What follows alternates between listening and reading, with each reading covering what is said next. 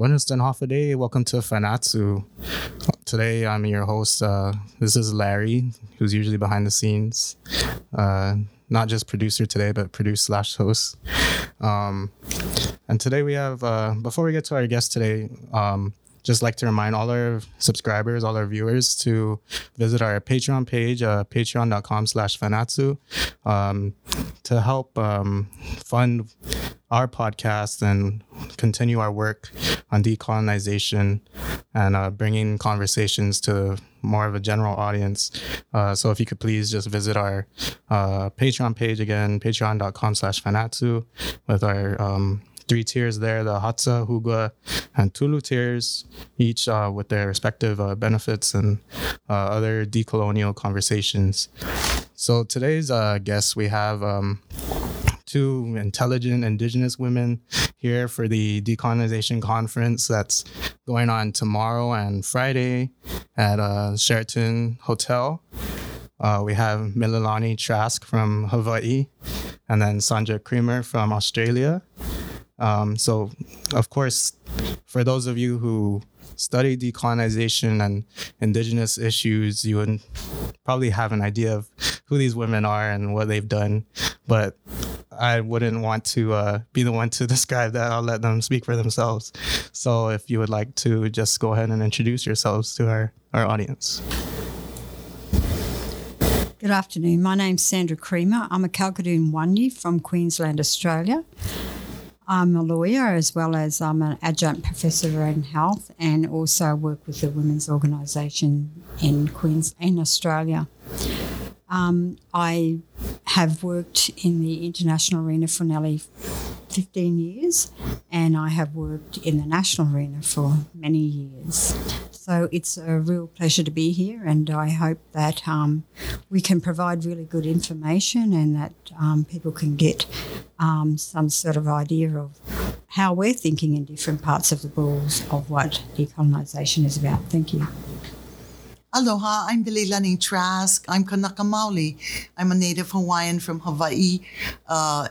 During my legal career, I first practiced at home, but when I began to look at cultural and ethnic inequality within the U.S. system towards our own peoples in Hawaii, I realized that we needed all in Hawaii, myself included, to learn about human rights and how we could advance them.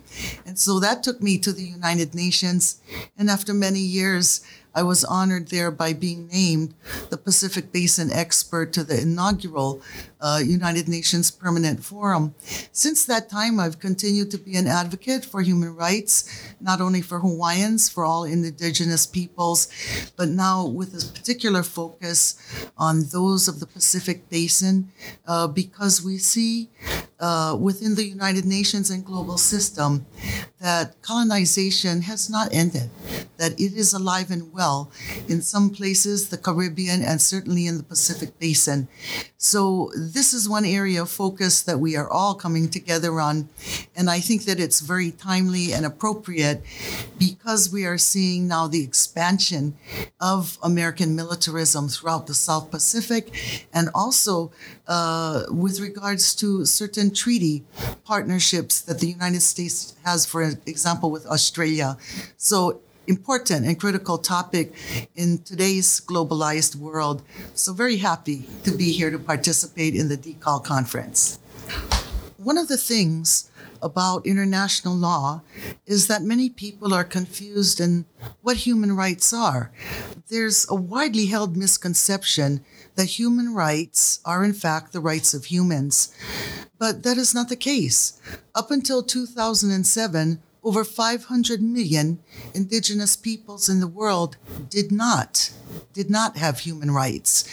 This occurred because during the colonial period, only peoples had human rights. So all other humans that were not defined as peoples didn't have any human rights. Where were indigenous peoples? Well, indigenous peoples were called ethnic minorities or minority populations. Ethnic minorities, populations are not humans under international law. And so up until 2007, hundreds of millions of colonized indigenous peoples were not given the full measure of or protection of human rights. This ended in 2007 with the passage of the United Nations Declaration on the Rights of Indigenous Peoples. And when that document was passed by the General Assembly, and only then, did indigenous peoples allegedly attain the full measure of human rights. Today, we continue to strive to ensure that those rights are meaningful. For example, international law has said that all peoples have the right of self-determination to determine their political status, to freely pursue economic, cultural, and social development. Only after 2007 were the states in the United Nations made to recognize that we also had the right of self-determination. So rights are written on papers in international law, but in order to breathe life into them, indigenous peoples must come forward and assert their human rights, claim their human rights, and develop their human rights. When we talk about self-determination, we look at the definition. First, it is the right of all peoples to determine their political status. We do that, not the foreign colonizer through processes such as decolonization, plebiscite, or referendum. But it must come from the indigenous peoples themselves, and along with it, the jurisdiction to exercise over our lands, resources, and territories. That issue involves the entire breadth of the entitlement that we inherit from our kupuna and elders. So it is lands, territories, and resources as other states in the United Nations have. So when we look at human rights, we're now on solid ground, and it's an exciting time because the United Nations system is beginning to implement and ask states for accountability, what is happening with their indigenous peoples. We, on the other hand, now have the authority and need to exercise it to define our political status and then to pursue our cultural, economic, and social development. This, I think, is the agenda that we need to return the UN decolonization mandate to. But nevertheless, in the Pacific, we are resilient. And I think when you look at what is happening now, it's very dynamic and it's very significant. And it's causing a great deal of concern to some of the old colonial powers, not only the United States, but Australia and others. But change must come. And the indigenous peoples now are coming abreast of international law and looking to exercise their real rights themselves. So I guess, going back to what you said about control over land, resources, territories, especially we hear what's happening in Angolan with militarization ever since the 50s, pretty much, or even right after World War II. You see a lot of Chamorros lose their land and are pretty much told, you can't come back. Everything's like pretty much what their family or ancestral land was is now fenced off. And we could see how the military buildup here has really took over the resources, took over our land.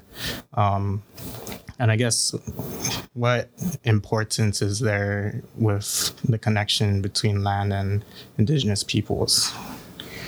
Indigenous peoples spring from the land. The land feeds and clothes us. The land is really our first mother. But it is not possible to separate indigenous peoples from the land because we are cultural, and it is the cultural vehicle, our language, our medicines, our traditional knowledge of the earth and the creatures that dwell thereon. So when you separate an indigenous person from their lands, from their territories and resources, we pay the cost of that. We know now that indigenous health has declined because with the loss of indigenous land title, we were not able to cultivate the traditional food crops that we needed to maintain our health. Now, instead, we see the rise of things like heart, diabetes, cancers, and in part that is due to the fact that when Indigenous title was removed, other practices were undertaken that not only toxified the land, but the food that we ate. It's not a mistake that we see significant cancers and illness with Indigenous peoples in their community following right behind the militarization of their lands. There's a connection there that you make. But Indigenous cultures cannot be separated from the earth because we are the caretakers. Mm-hmm. We are the guardians of it, and that is our sacred obligation. But if your mother does not feed you, you will surely not survive. Mm-hmm. And I think as Indigenous people, the most important thing, as what Mililani said, that our Mother Earth is the centre of our universe, and that's who we are. It gives us life, it feeds us, it gives us water. And we are like a tree. We are rooted to that, to our Mother Earth. So for us to continue to grow and have that foundation, it's really important for us to be connected to our land. Our land is our law. It has given us the foundation and our identity of who we are. And this is why I think a lot of Indigenous people, because of the forced removal of Indigenous people in regards to their land, whether it be for mining or militarisation or whatever, we're being forcibly removed for, is that the sad part is that it's Indigenous people's health is now one of the biggest threats to us because of our loss of our land. And we need to be on our land because that's why we also have a lot of mental health issues with a lot of our Indigenous peoples, because they're lost, they're losing their identity, they're losing their language. Once you take Indigenous peoples off their land, what happens is that we're being forcibly removed into the urban areas, and then that loses our languages. The other thing is that we have a lot of elders, because of health reasons, may have to be relocated into urban areas because the health system is not providing the good basic health of what Indigenous people are needing out in remote areas. So once they go away, that language and our history also goes with them. And so who's going to carry that back on in those communities? This is why, we need to have our elders back on our land. We also need to be on our land because it's the foundation of who we are, and it's our identity. And that is what makes our spirit so strong and makes us so strong. And it's that connection that we have. And I think for a lot of Western people, they don't understand that spirituality and that connection for Indigenous people and land. Mm-hmm. Yeah, I like that you bring up that connection with the land and how important it is being rooted in your culture and your identity, because and especially that how we see it affects mental health today. I feel like especially here, people don't necessarily directly connect mental health with the loss of land or displacement. So what advice would you give to, I guess, Indigenous youth that feel that they're helpless, especially with everything going on with colonization and its effects? What advice would you give to them to really help that?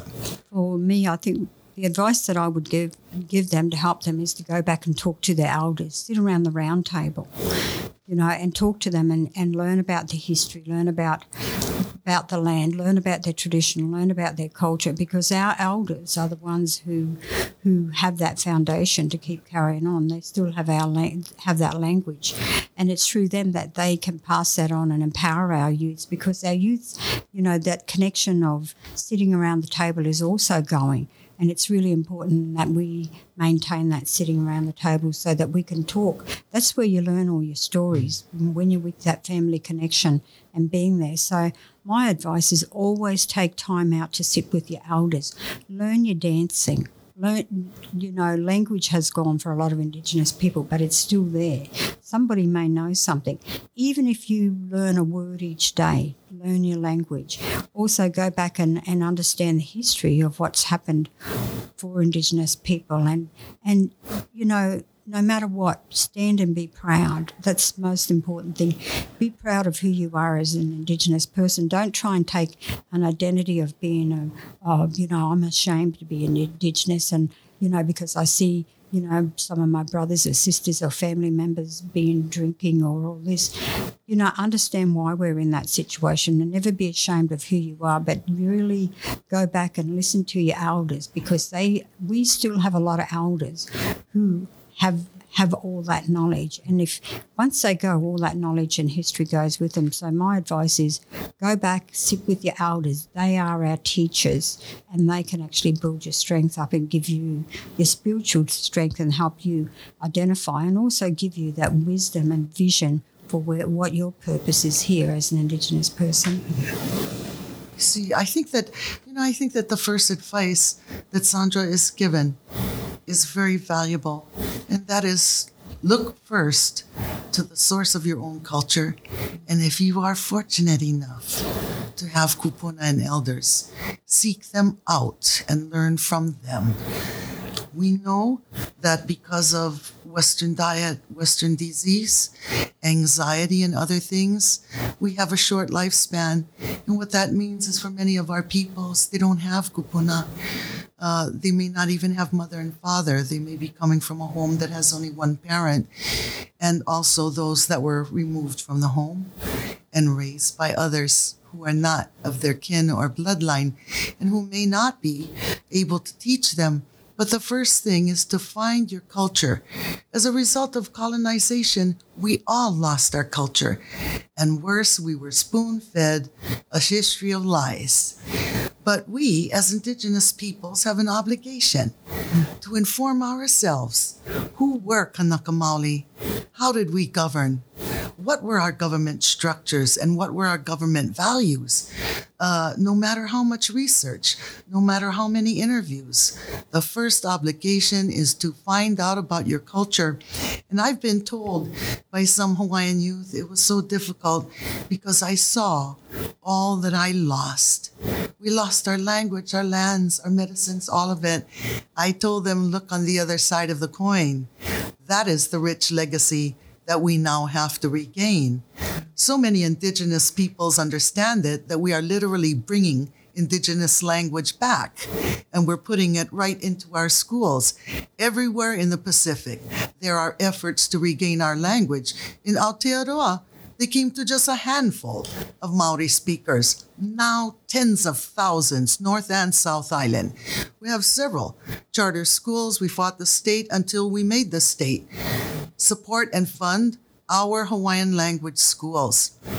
So claim your history, find your elders, do your own research. Do not just read the colonizers' books, but delve deeper. And I would also encourage you to go to the places that are repositories of our stolen cultural artifacts so that you can see what our people did, or how did our people build the homes they lived in, these kinds of things. And then I think it's important, and I always recommend it, a great writer, Ngugi wa Thiong'o from Africa, wrote a very important book. It's called Decolonize Your Mind. The first thing to decolonize is the thoughts, the beliefs that we have, and the new colonized system of values that was subtly brought in to replace our cultural foundations. Learn your culture, learn your history, seek first the wisdom of your elders, and then commit yourself to decolonize your mind so that you can regain your right and the power that comes with it to be an Indigenous person, to live as Kanaka Maoli and not as a colonized product of Western education. I think this is a good way to start on the right track. Yeah, just going back to you bringing up Watyongo, I remember reading that in my state and territorial government. So this is where we're really learning about the whole colonial construct or framework of our government here in the territories. And I remember the line where he talks about the cultural bomb and how that really stuck in my head, like how it is really getting the colonized to not believe in their own language and their own beliefs and their own writings and all that. And I really think that's something important, or an important first step for people here, especially to really think about what they're learning, what is being taught at school or the universities, because I really didn't have those opportunities to decolonize my mind until I got here and had professors that really brought that up. So I think it's really important that we need to start thinking of how we can decolonize education, maybe even decolonizing media, stuff like that. So what similarities do you see in the effects of colonization between people of the Pacific, or any colonized area really? Well, I think we have a lot of things. When you look at the United Nations idea after World War II, all the peoples who had been occupied, whether by America, by France, or by the Germans, the Nazis, the Japanese, there was a promise that you would go through a process, that you would regain your right of self-determination. But what we see now in the Pacific was that the administrating agents and states had a different idea. Places such as French Polynesia and American Samoa still exist. Obviously, they were never given the full measure of self-determination. What we need to do, however, is to impact and change that. So, when we take a look at where we're going to go with this, we need to always ensure that we're setting the agenda. And we need to work closely and together. It was not a mistake that France and the U.S., two close allies, decided they weren't going to decolonize the Pacific. They needed to test atomic and nuclear weapons. They intended to take that ascendancy for the U.S. national security. Where were these instrumentalities of death and destruction tested and created? Why in Bikini Island? Why in French Polynesia? So that the nuclear fallout and the impact on the peoples and their food sources would be there and not anywhere near France or the United States of America. So, these are the kinds of links that we have to make when we look at where we're going. But I think we're fully capable of it.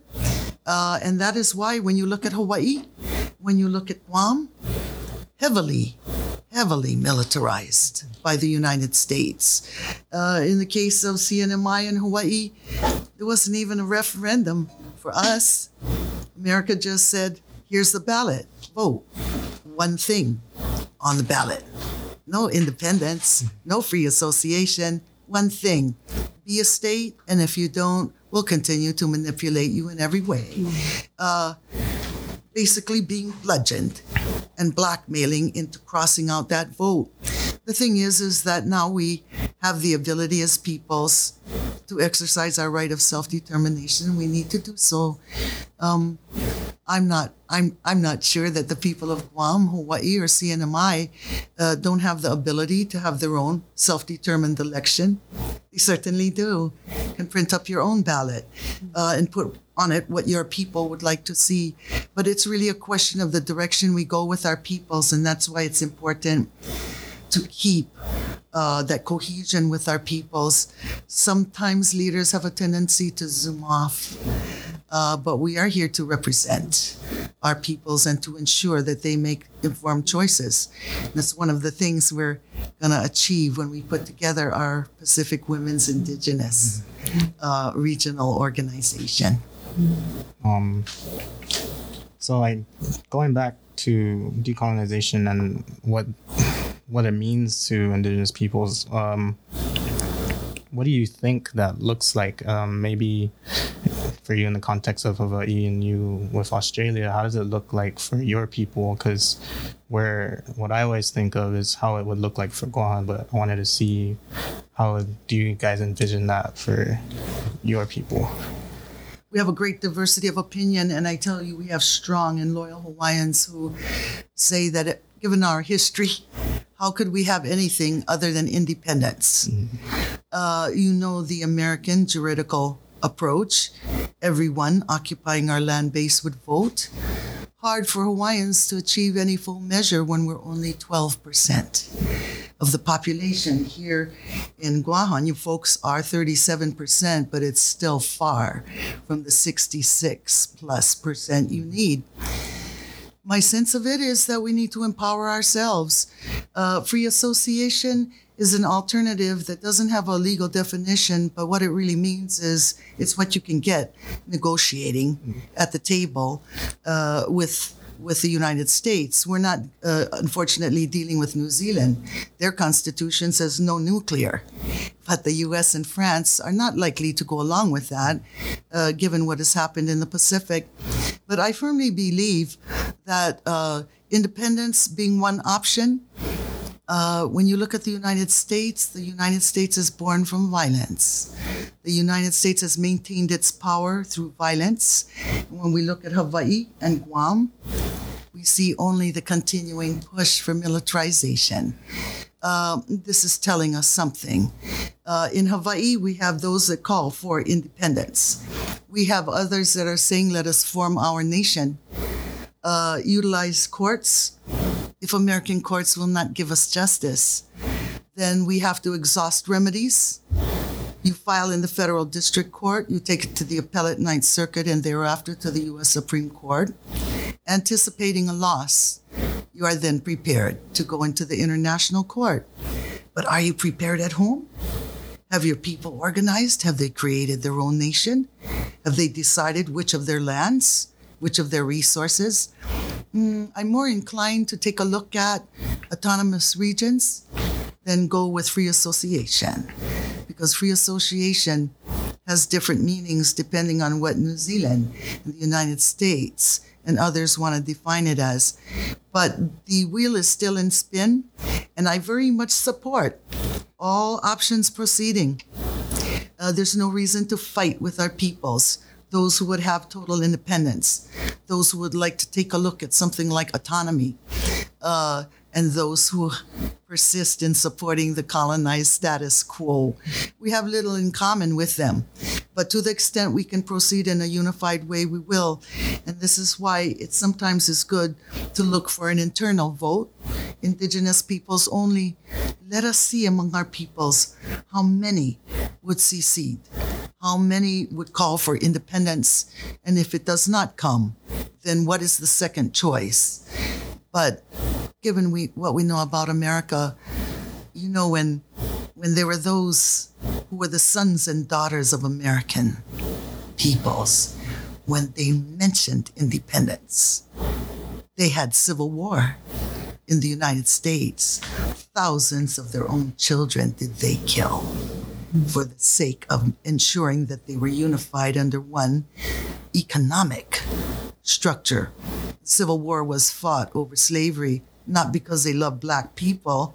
They weren't even considered human beings until 2007, but they were cheap and free labor that you could whip into service. That's not the structure of Indigenous peoples, and it's not what we want. If we can encourage diversity among our peoples, and then take our own ballot, go to the islands, talk with our communities. If the majority wish to go with independence, see how we can pursue it without having to take a gun.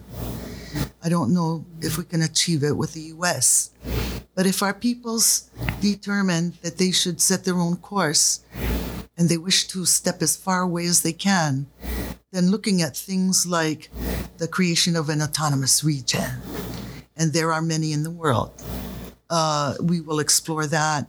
But we are only this generation. They thought they killed us all. But, you know, we are still here. And what we move in our lifetime, our children and Mo'opuna will carry forward. So we may not come to the end solution, but that's not our job. Our job is to generate the activity towards the return of our lands, our resources, our territories, and our right of self-determination. You know, it is the Pacific way that those who are the kupuna go forward and they pass the torch to the makua, and they go forward and pass to the opio. And as we educate our keiki, they will then take their place. So it's an ongoing process, but that is the way it is, that we care for our lands and our peoples. It will never end for us. And I think to add on to that, even though we are the lowest percentage of people in our lands, and Australia is very similar, I think we've got to remember we are the largest human rights movement in the world as a collective. So there's over 350 million of us, and we must not forget that. We are the largest human rights movements in the world. So I think what we've got to look at doing also is, for me, I think no laws, no policies, everything we were excluded at the table on everything. But if you have a look at it over the years, things are slowly changing. They're not changing quick, but the thing is, we cannot be silent anymore because the laws and the governments, everyone has seen us as the invisible people. We are silent. But we do have to have a voice. We need to raise our voice.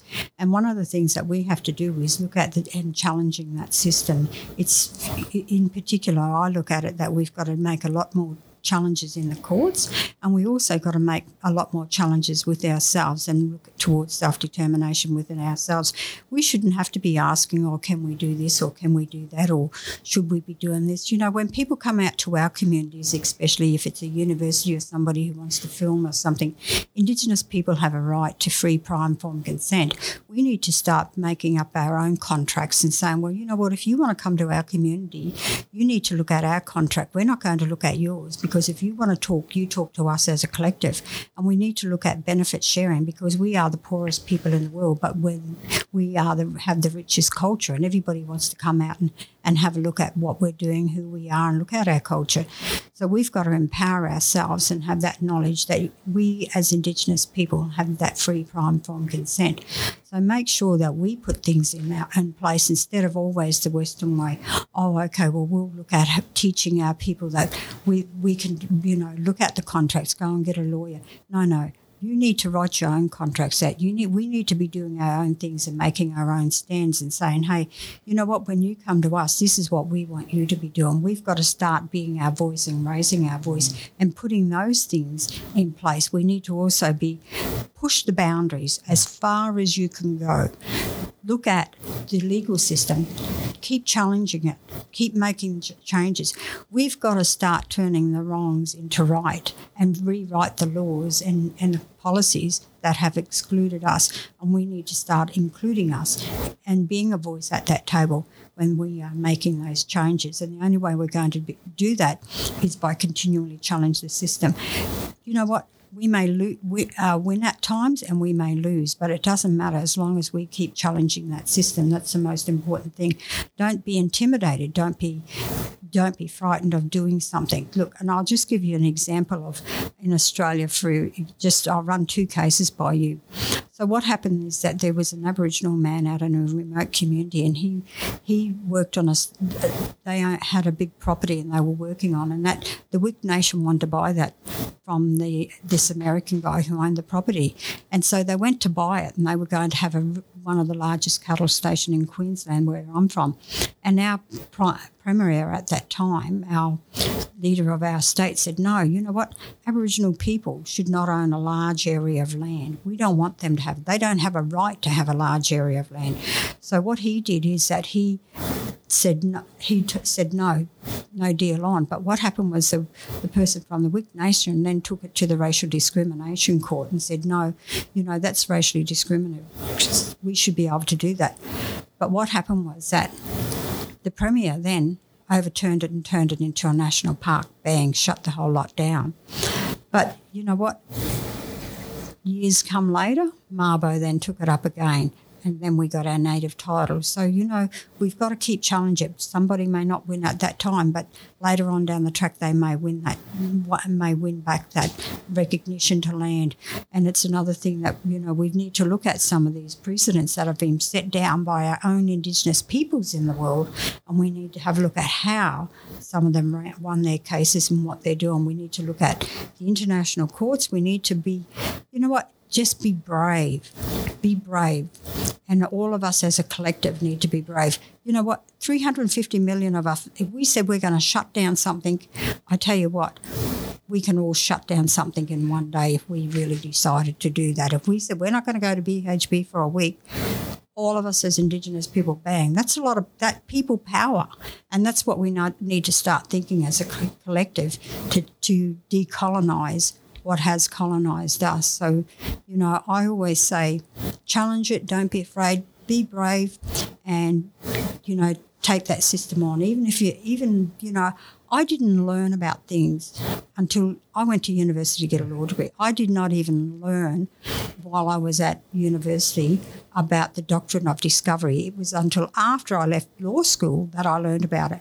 These things that, that are there that have really put some of us in a not good situation where we're really bounded. We've got shackles around us.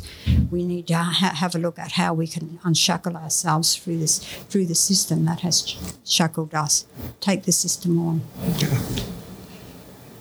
So going back to you saying how we're 250 million strong, how can we support each other or show solidarity in this decolonization process? You know what? We're doing it now. Yeah. You have a look at how many, today sitting in the room, we were from different nations, even though we're in the Pacific.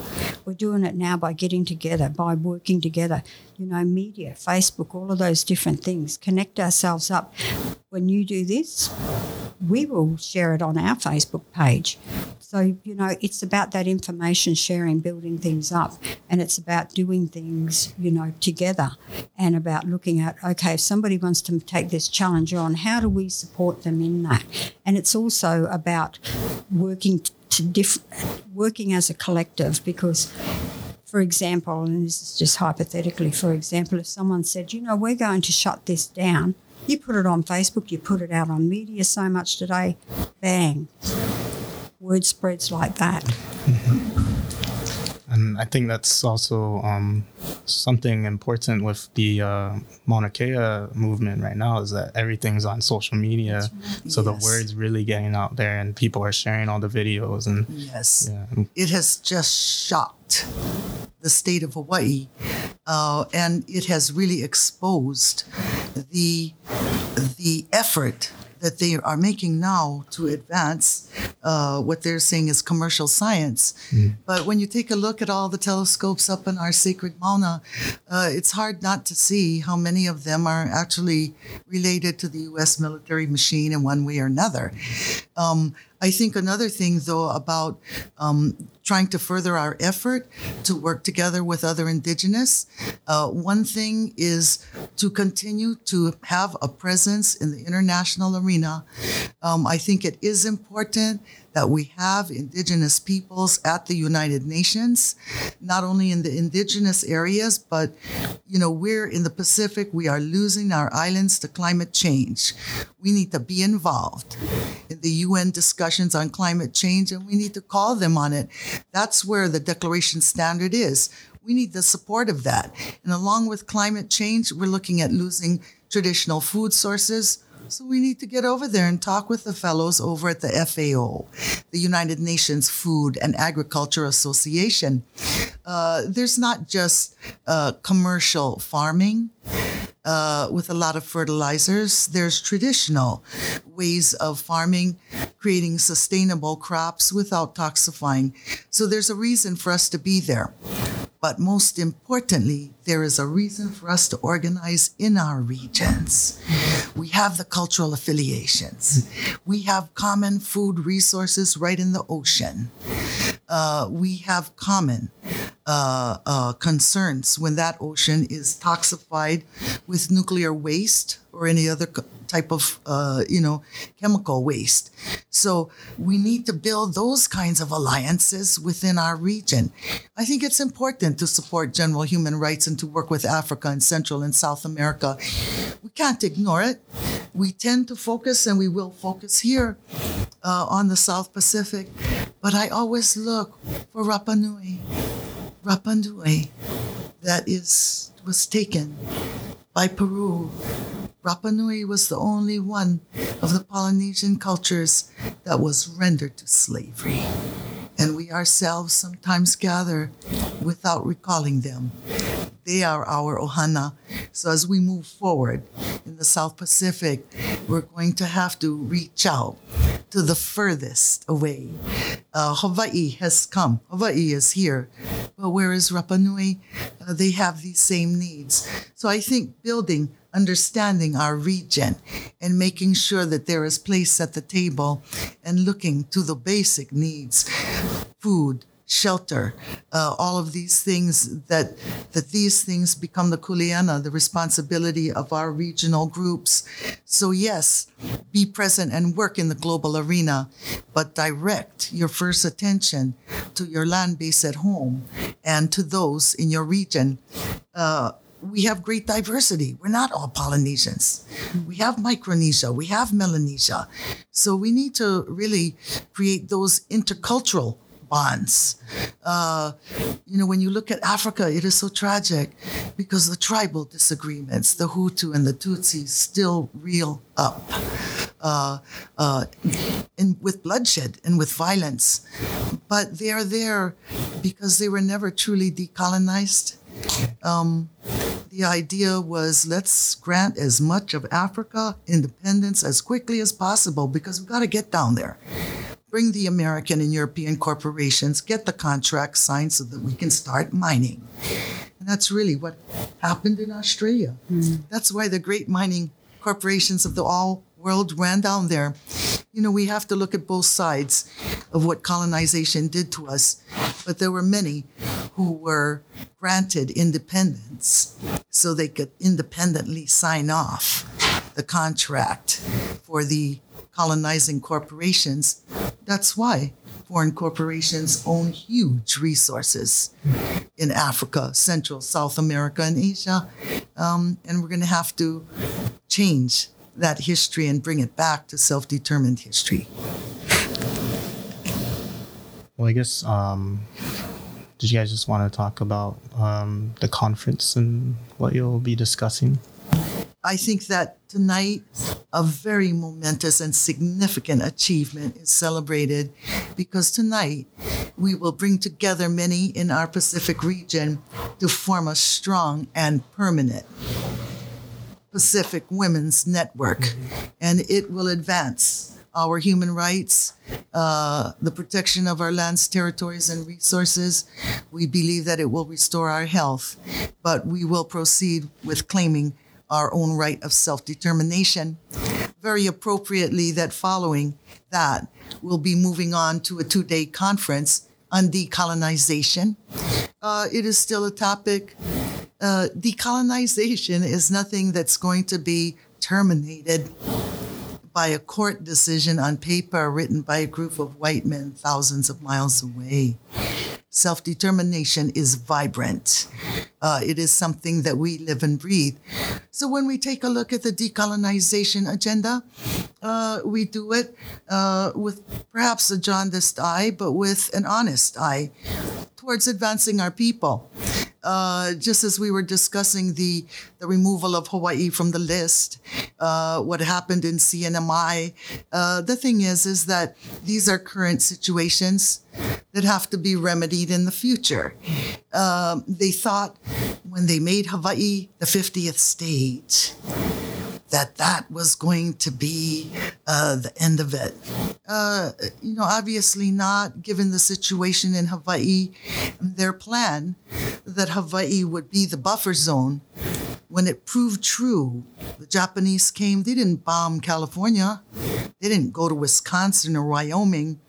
They came to Hawaii. And that is something that you don't erase from your mind. And so we have to remedy that as well. But the thing is that human culture and indigenous culture is very vibrant. Recently, we demonstrated that by getting the university in Hilo to recognize our history. And it was very significant that we told them we will not tolerate anymore a flagpole with the U.S. flag at the top and Hawaii's flag at the bottom, nor will we tolerate 2 flagpoles with America's being 17 feet and Hawaii's being 10. When you go to the university in Hilo now, there's 2 flagpoles because our flag would not fly with theirs, and both are equal. And that is what we are striving for, just in kind of a graphic way. But, we're vibrant. The greatest lie they told us was that our warriors had been slain on the battlefield, that they had died, our great chiefs. What ridiculous prattle. As Indigenous peoples, we know the truth because the earth is our mother, and the earth perpetuates life by selecting the strongest of her sons and daughters to survive. We are the ones who have survived.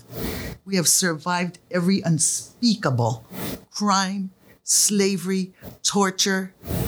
But we are here, are we not? And we are here because our genetic and our cultural foundation is so strong. Try to extinguish it as much as they do. They continue to fail. And so our job is just to demonstrate that in our resiliency and regain back what belongs to our grandchildren. What a great commitment we have. And I think that the resiliency is shown right here with these two conferences. No one gives up here. When we leave here, there will be a strong and a very lasting Indigenous women's regional organization. And there will be a clear strategy for taking a look at where we're going to go in the next step for decolonization. It's not something that a few ambassadors out of Washington or anywhere else will ever define for us. I just think that, the Women's Conference and the conference, the Decolonisation Conference, I think with the women, meeting with the women tonight, and also about the women's group, the Pacific Women's Group, Indigenous Women's Group, I think it's really empowering. I think it's really important because people don't realise how large the Pacific is and how many different islands we have, how many different dialects there are across, and the needs of Indigenous people out in the Pacific. And in particular, the issues that are going on, especially when it comes to climate change, because some of our islands are going under and those people will have to relocate. They'll end up becoming climate change refugees in the end. And the thing is, Indigenous women, we're the birth of the nation. So it's important that we become more of a voice together and a collective voice in the Pacific. And I'm really honoured to be here and to be part of that, this group, the Indigenous Women's Group. And I think that we can build on that. And I think the most important thing is that it raises the voices of women, because women are now stepping up and not just being mothers at home. We're also being educators, we're being lawyers, we're just being women, using our rights to be able to be a voice and raise some of the issues that are very relevant to women, in particular domestic violence, self-determination when it comes to owning a business or making an economic gain for ourselves and becoming independent as well, but also about nurturing our families, and as well as growing the minds of our children and our grandchildren. I think it's really important that this group is together. We're becoming more of a collective, and that will raise those voices, in particular in remote areas, who haven't had that voice. It'll bring them into the conversation, and they can also be at the table, and we must include them. And I think having the conference for the next 2 days, I'm looking forward to that, because as we know, you had a march just recently and over 2,000 people went to that decolonisation march. And I think the fire's starting to burn a little bit here on Guam, and having this, it'll light the fire a bit more, and especially it'll light the spirit of Indigenous people, and it'll make, it's about empowering them in the minds to continue to fight for their self-determination, and also have a look at how they want to continue to decolonise themselves and what they can do and to grow independently and to become their own voice, because you have a really lot of issues here. This is my first time to Guam, and to be truthful, I didn't realise some of the issues that were going on, but for me to come over, I can spread that information. And I think it's right, and Guam is now raising that awareness, because I know that, people have looked at, the marches that you had, and I think raising that awareness, it'll raise that awareness within yourselves, and that's where it's really got to come from, and give you more of an understanding of what decolonisation is about, self-determination, free, prior, informed consent, what the international instruments are, and how you can really put those into the domestic areas that you need to do that, because we can provide and we can all share that, but it's at the end of the day, it's how we can implement that into our domestic laws and policies, because we know where we need to make those changes, and this will empower you. I mean, I know myself just coming here and just being involved in the last couple of days and being with Malilani and meeting all the women and meeting, people here, it's really empowering me. And that's what, when you have these conferences like that, everyone will go away empowered, and that's what we've got to continue to do. And I think coming here is having this conference at this time is really relevant to the people of Guam and to the people in the Pacific. So I'm really looking forward to more conversations about this, and also meeting with more women tonight. It's very empowering. Yeah, so we're just about coming up on our time for the show. I really enjoyed having this dialogue with you, and I really learned a lot also. I guess before we finish, did you guys have any last thoughts that you wanted to share? On that last question, what I wanted to end with was just saying aloha and mahalo to all the people who came forward for us for Mauna Kea. We're only 12% now of the ones that occupy our land base, but the global response has been so uplifting and empowering for our peoples. And when we look to see voices of indigenous peoples from all over the world, and many who were not, it shows us how really strong we really are. The time for hiding the little colonial sins and covering up the graves has long since passed.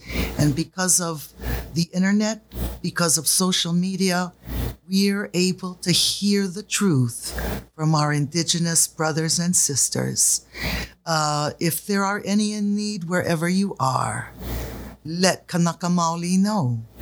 And we will send what help we can, and have faith, because when the women of the world organize, when the women of our region come forward, it will be something that will unfold, the likes of which has not been seen by the colonizer since the last era. We will not only advance our people's rights, but we will birth a new generation of warriors that will not be on their battlefield, but we will fight in every arena for health, for education, for the sustainability of our right to grow our food. It is coming now, and it's going to break like a big wave. We are so resilient. The old colonial period is fading, and now they have to deal with new weapons. And it is the thought and the commitment in the heart of those who were subverted in the last generation.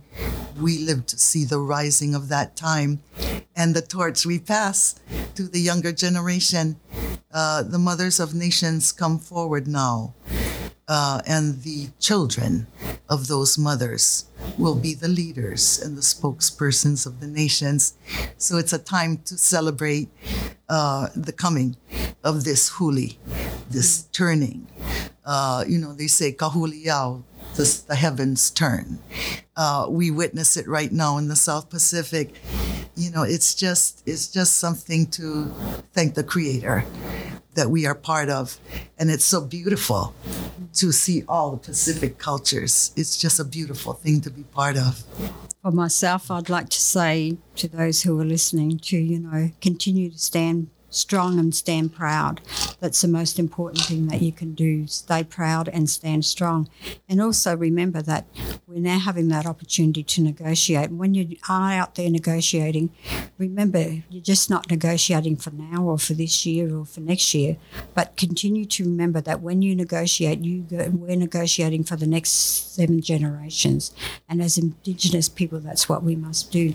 We're starting to rise, and as Milani said, it will be our children and our grandchildren who will continue our fight on, and we must empower them and also educate them in the home. It's about us educating them. It's about truth telling, and that's what we must do as Indigenous people. We must do that truth telling because it's up to us to be able to tell the truth. Otherwise, the truth's never going to come out, and the people to understand the history and what we're doing to move us forward. If we don't do that truth telling, we're still going to continue living a life of lies. So to overcome that, go out and do the truth telling. Say what you've got to say, but while you're saying it, do it with integrity and also keep standing strong and stay strong.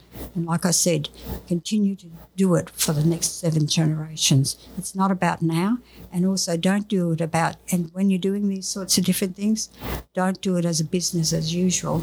You do it with a business, with love in your heart, mind and spirit as an Indigenous person in this world, because you have a right to be here, and we have a right to our culture, our land, our history and our language, and we have a right to our identity as Indigenous people. So thank you. So I just want to say, Donkuluna Sitos Masi, but Fanatun Mizu, thank you both for coming here today and coming on Fanatsu. It was really something I enjoyed because when I was told about you guys coming on the show, I kind of fangirled for a little bit. But yeah, I really enjoyed this opportunity. And to all those watching out there, again, if you're unable to attend the decolonization conference, it'll be streamed or on PBS YouTube, on the PBS YouTube channel, and also on the PBS channel on TV.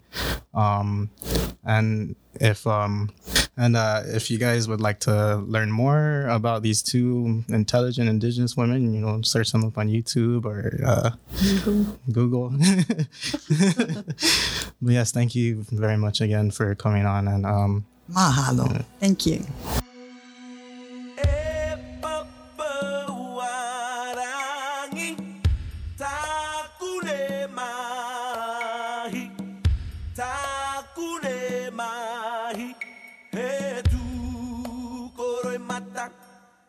Yo way.